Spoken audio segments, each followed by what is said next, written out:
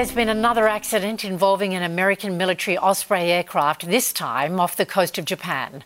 One person has been found dead after the crash. A search and rescue mission is underway for another 5 crew on board, as Tim Lester reports.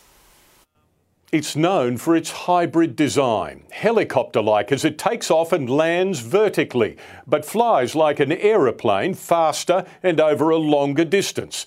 Increasingly, though, the Osprey is becoming known for its list of crashes. Japan's Coast Guard at the centre of a rescue mission off the country's southwestern coast. In the water, wreckage believed to be from a US military Osprey. At least 6 crew were aboard when it crashed mid-afternoon on a routine training exercise. Coast Guard aircraft and patrol boats found 1 crew member, later pronounced dead, the others missing. The government, he says, will confirm information on the damage and place the highest priority on saving lives.